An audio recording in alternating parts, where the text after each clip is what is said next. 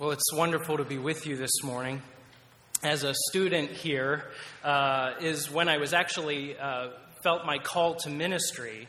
And about 9 years ago, I became pastor of Canaseraga, or in Valley Wesleyan Church in Canaseraga. And every now and then, ministry would get lonely for me over there. And Houghton was always a place where I could come to be refreshed and receive encouragement from all of you. And then particularly over the past several years, I've had the opportunity to be mentored and encouraged by Pastor Wes Oden, and his mentorship in my life has made me a better pastor, a better minister of the gospel. And so I've received so many blessings from Houghton Wesleyan Church that time doesn't permit me to really recount them all. Those are really just the highlights. But it's an amazing privilege and a blessing to be with you this morning, and I hope that through the ministry of the Word, what I can do for you is give you a blessing in return through the power of our Lord and Savior Jesus Christ. Let me pray a prayer of inspiration for us at this time. Dear Heavenly Father, as we think about this passage of Scripture, I pray that you, O Holy Spirit, would rush upon me. Give me the words to speak to this congregation so that we may all be fed by your word and by your power. In your name I pray these things, Lord Jesus. Amen. Well, I'd like to start this morning by asking you to do me one more favor. Would you pray today for my grandparents? I still have both sets of my grandparents with me, and I know what an amazing blessing that is in my life. They've been on my mind a lot more recently, especially as they're declining in their health a little more rapidly these days. I grew up in Pennsylvania, and my entire family lived just a couple miles from each other. And over that period of time, their presence in my life as a boy was something that I just kind of took for granted. They were always there. And so they helped raise me, they nurtured me, they surrounded me with love, and each and every one of them knew Jesus Christ as their Lord, and they modeled for me 4 different fulsome pictures of holiness in my life. And I'll never forget just the way that they represented Christ to me and encouraged me as I was growing up. Lately, though, as I call my parents, which I do fairly often, their stories usually turn around to my grandparents and the good days that my grandparents have had and sometimes the bad days that they've had. My grandpa, he gets dizzy spells a lot more frequently these days that make him nauseous. The doctors can't do anything really anymore for my grandma Schambach, who has back pain. Grandpa Campbell can only stand for a couple minutes at a time. And my Grandma Campbell, I can tell she's getting sick a lot more frequently these days. And coming home, therefore, usually means helping in some way, shape, or form at my grandparents' house. Doing something, taking care of a chore, doing some odds and ends that need taken care of in order to watch over them. And I can tell that caring for them, I do that when I come home, but my parents, this responsibility falls a lot on them, and caring for them is even getting a little harder for my parents now. So I appreciate your prayers.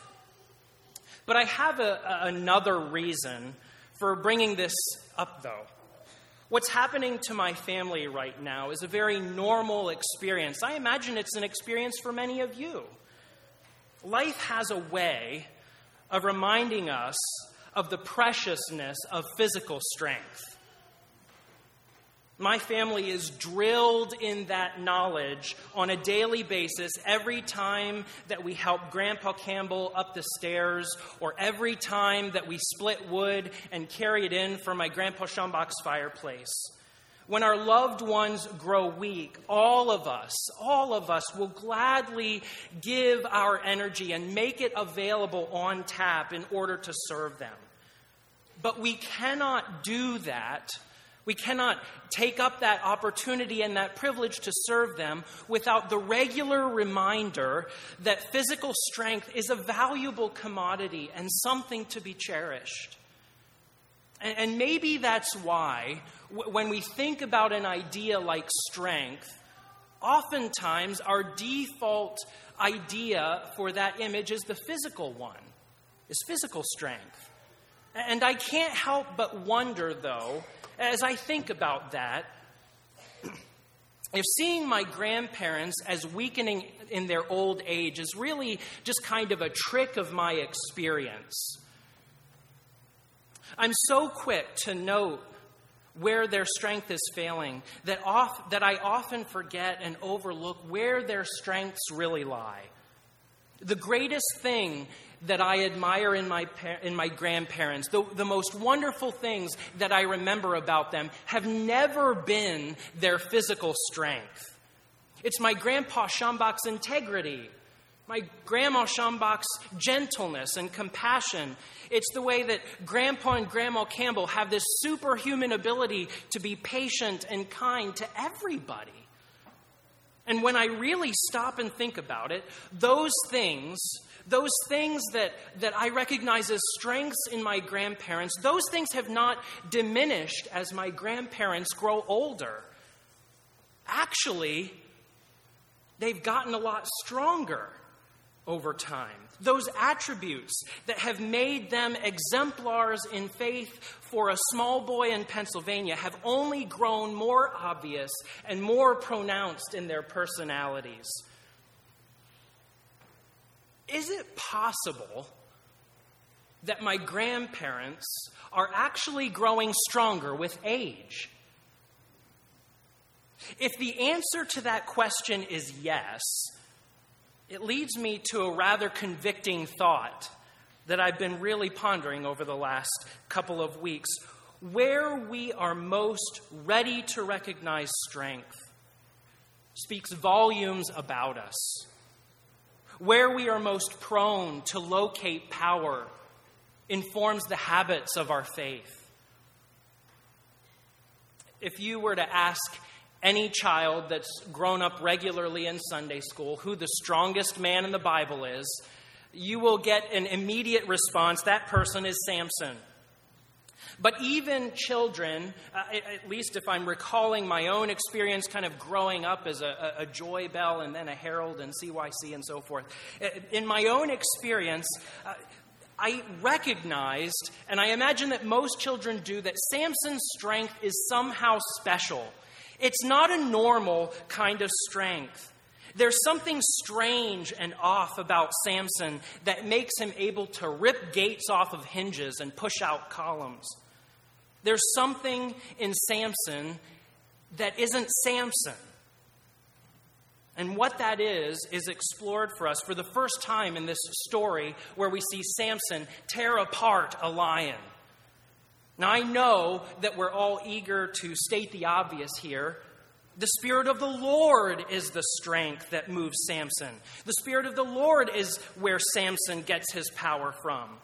But before we go there, I want us to look at Samson from the lion's perspective for just a couple minutes.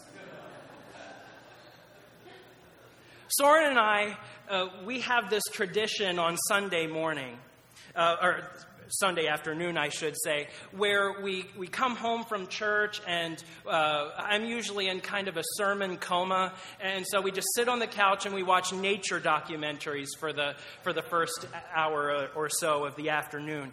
And so I have it on good authority from National Geographic that lions are what ecologists call an apex predator. In other words, lions don't really have anything preying on them. They don't really have to worry about being hunted. They can just focus all of their time and all of their energy on hunting for their own food. A couple years ago, I took a mission trip to Africa, and I actually got to witness the end of a lion hunt. And as the lions converged upon this Cape buffalo and just started devouring it, I remember being startled by the violence of it all. I could hear the muffled sound of crunching bones. Almost, it was kind of the sound, what would it be compared to? It was the sound of cracking nuts under a pillow. I can remember that sound as those bones crushed, and I can remember seeing the sticky entrails on the ground there, caked with stones. And I remember thinking to myself, this is nothing like the National Geographic documentaries that Soren and I watched. I was stunned by the power and the brutality of lions. And so here's Samson walking down the path to Timnah as this lion, this apex predator, and this quintessential image of nature red in tooth and claw as it watches Samson approaching. This lion does not see Samson as the strongest man in the Bible. This lion did not go to Sunday school. This lion sees prey. This lion sees Samson as just another meal to take by force, the way that lions always do. And as I was thinking about that, the thought dawned on me. What if the story is not about Samson's strength at all? What if this is a story that's actually about the strength of the lion and about the strength of the Holy Spirit? What if this tale is about the contest over who will take possession of Samson's life? Use your imagination and consider the meaning of this lion. Lions have always been an evocative symbol of nature's power and nature's ferocity. There is a reason that lions figure so often in political imagery for us. This is not just a lion. This lion is a representative of a certain kind of power that seeks to rule Samson's life. An earthy power. A power that operates completely within the realm of creaturely existence. This kind of power seeks to turn Samson into a thing like itself, into flesh, into something to be consumed, into food for lions. Have you ever felt like food? Like prey on somebody else's menu? Something to satisfy the appetite of somebody else's wallet or ego or sex drive? What exactly is that commercial doing with that slow motion clip of shrimp splashing into melted butter? What's happening? What's going on? What's behind that hyperbolic rhetoric in that campaign speech? Why are my kids nicer to me now that I'm doing my estate planning?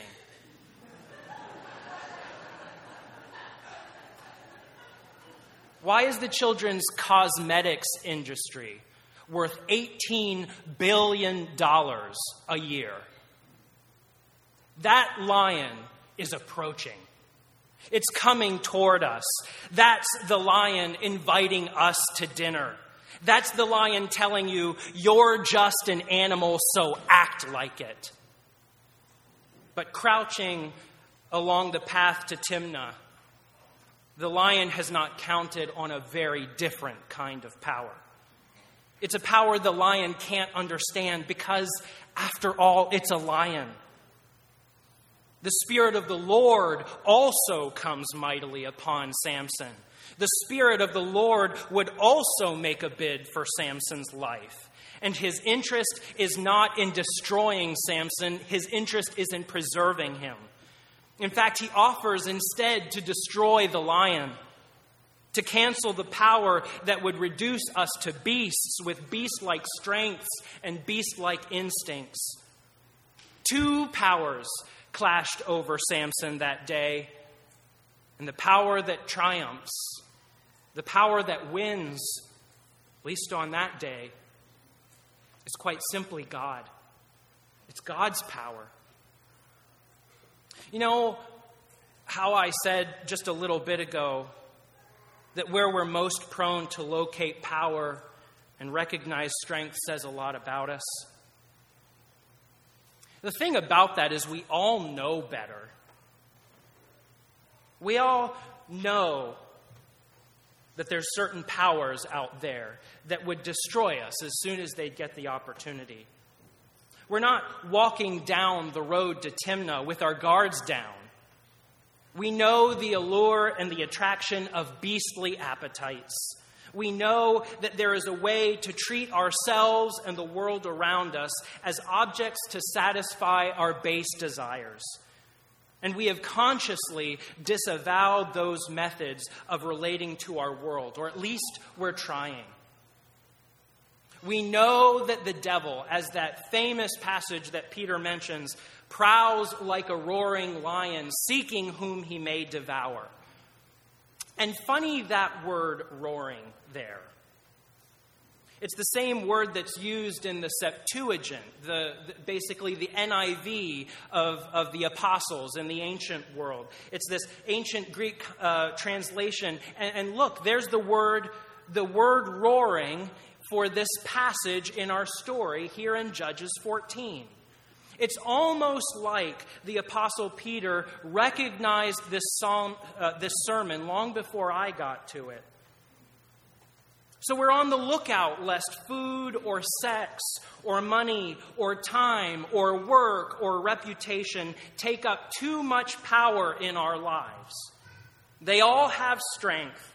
They would all rule over us if they could and make themselves the meaning of our lives one bite at a time. And it's because we're alert to those things that the Christian tradition has taught us to take up positions against them and to defend ourselves. One of the best things that ever happened to me while I was a student here up at the college was when a friend challenged me to read a book by Richard Foster called The Celebration of Discipline.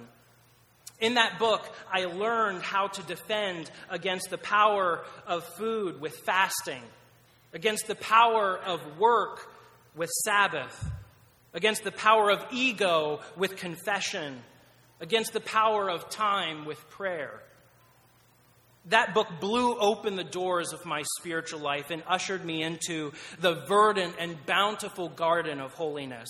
It's a book well worth reading. I am so glad that a church like Houghton Wesleyan is calling people back to the spiritual disciplines. I am so glad that Houghton is a place where the spiritual disciplines of fellowship and prayer and generosity and study and meditation are taught and advocated for people on their journey. But here's the thing. If we're not careful, these spiritual practices that brace us against earthly appetites can actually become hijacked by them. The spiritual disciplines of fasting or prayer or meditation can become one more object, one more power to bend away from God and toward our own appetites. The appetite to feel righteous. The appetite to appear holy. And I'm not just talking about the ways that we try to deceive ourselves or even others by behaving well.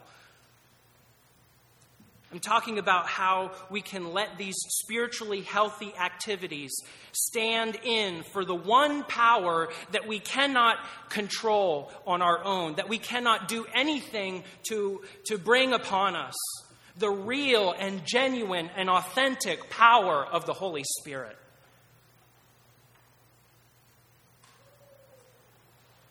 And so I say, don't settle for the pleasure of prayer or the habit of fasting.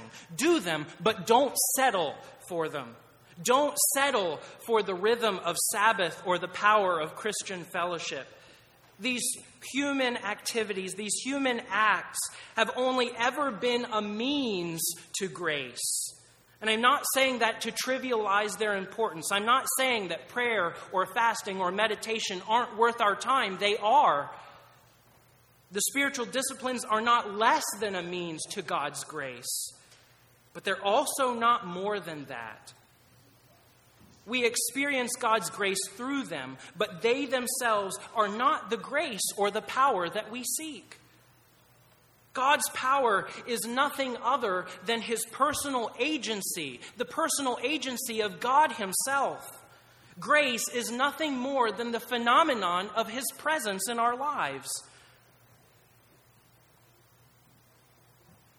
In your journey, don't settle short of the movement of the Holy Spirit in your life. If we did that, our strength would be nothing more than human willpower. Spiritual life hacks with a Christian twist. God's Spirit must come upon us. We must despair of any other possibility. Only an act of God equips us to triumph over lions. One word of warning, though. The great irony of this story and the tragedy in Samson's life is that he returned to the lion after the lion was already dead.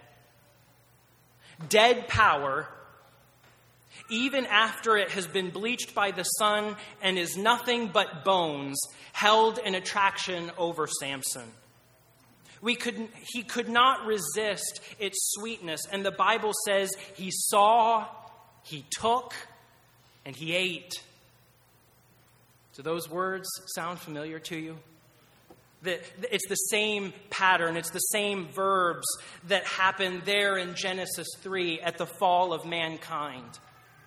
This episode in Samson's life becomes a kind of parable for the rest of his narrative in the book of Judges. Taken by lust, taken by greed, taken by a desire for revenge, the paradox of Samson's life is that for as strong as he was when the Spirit rushed upon him, Samson was an incredibly weak man. Every time he fell for the forbidden honey inside that carcass of earthly power, Samson drew one step closer to his doom. It's no accident that at the end of Samson's story, he ends up blind because he can't see spiritually as well as literally. And he also ends up dead in one last great act of revenge. By contrast, if I could do this, I give you my grandparents. Weaker than they were in the memories of my youth, getting closer and closer to that unflattering stage of life we sometimes call second infancy, yet filled with astonishing virtue in their old age. I mentioned that they seem to be getting stronger as time goes by, but you know what I actually think is getting stronger? I think it's their ability to transparently reflect the power of the Holy Spirit in their lives. I don't know how else to think about it. I don't know how else to understand them. I see holiness in them. I see in them what God must be like. And that right there is power. Would you pray with me? Dear Lord, even as we read that passage of Scripture, those words, "Thanks be to God," seem to get caught in our throat with that image of honey from a lion's carcass. Dear Lord, feed us not with forbidden honey, but with the genuine power of your Holy Spirit. And may that be the power that reigns in our souls and in our lives, no matter what happens to our bodies. It's in your name I pray these things, Lord Jesus. Amen.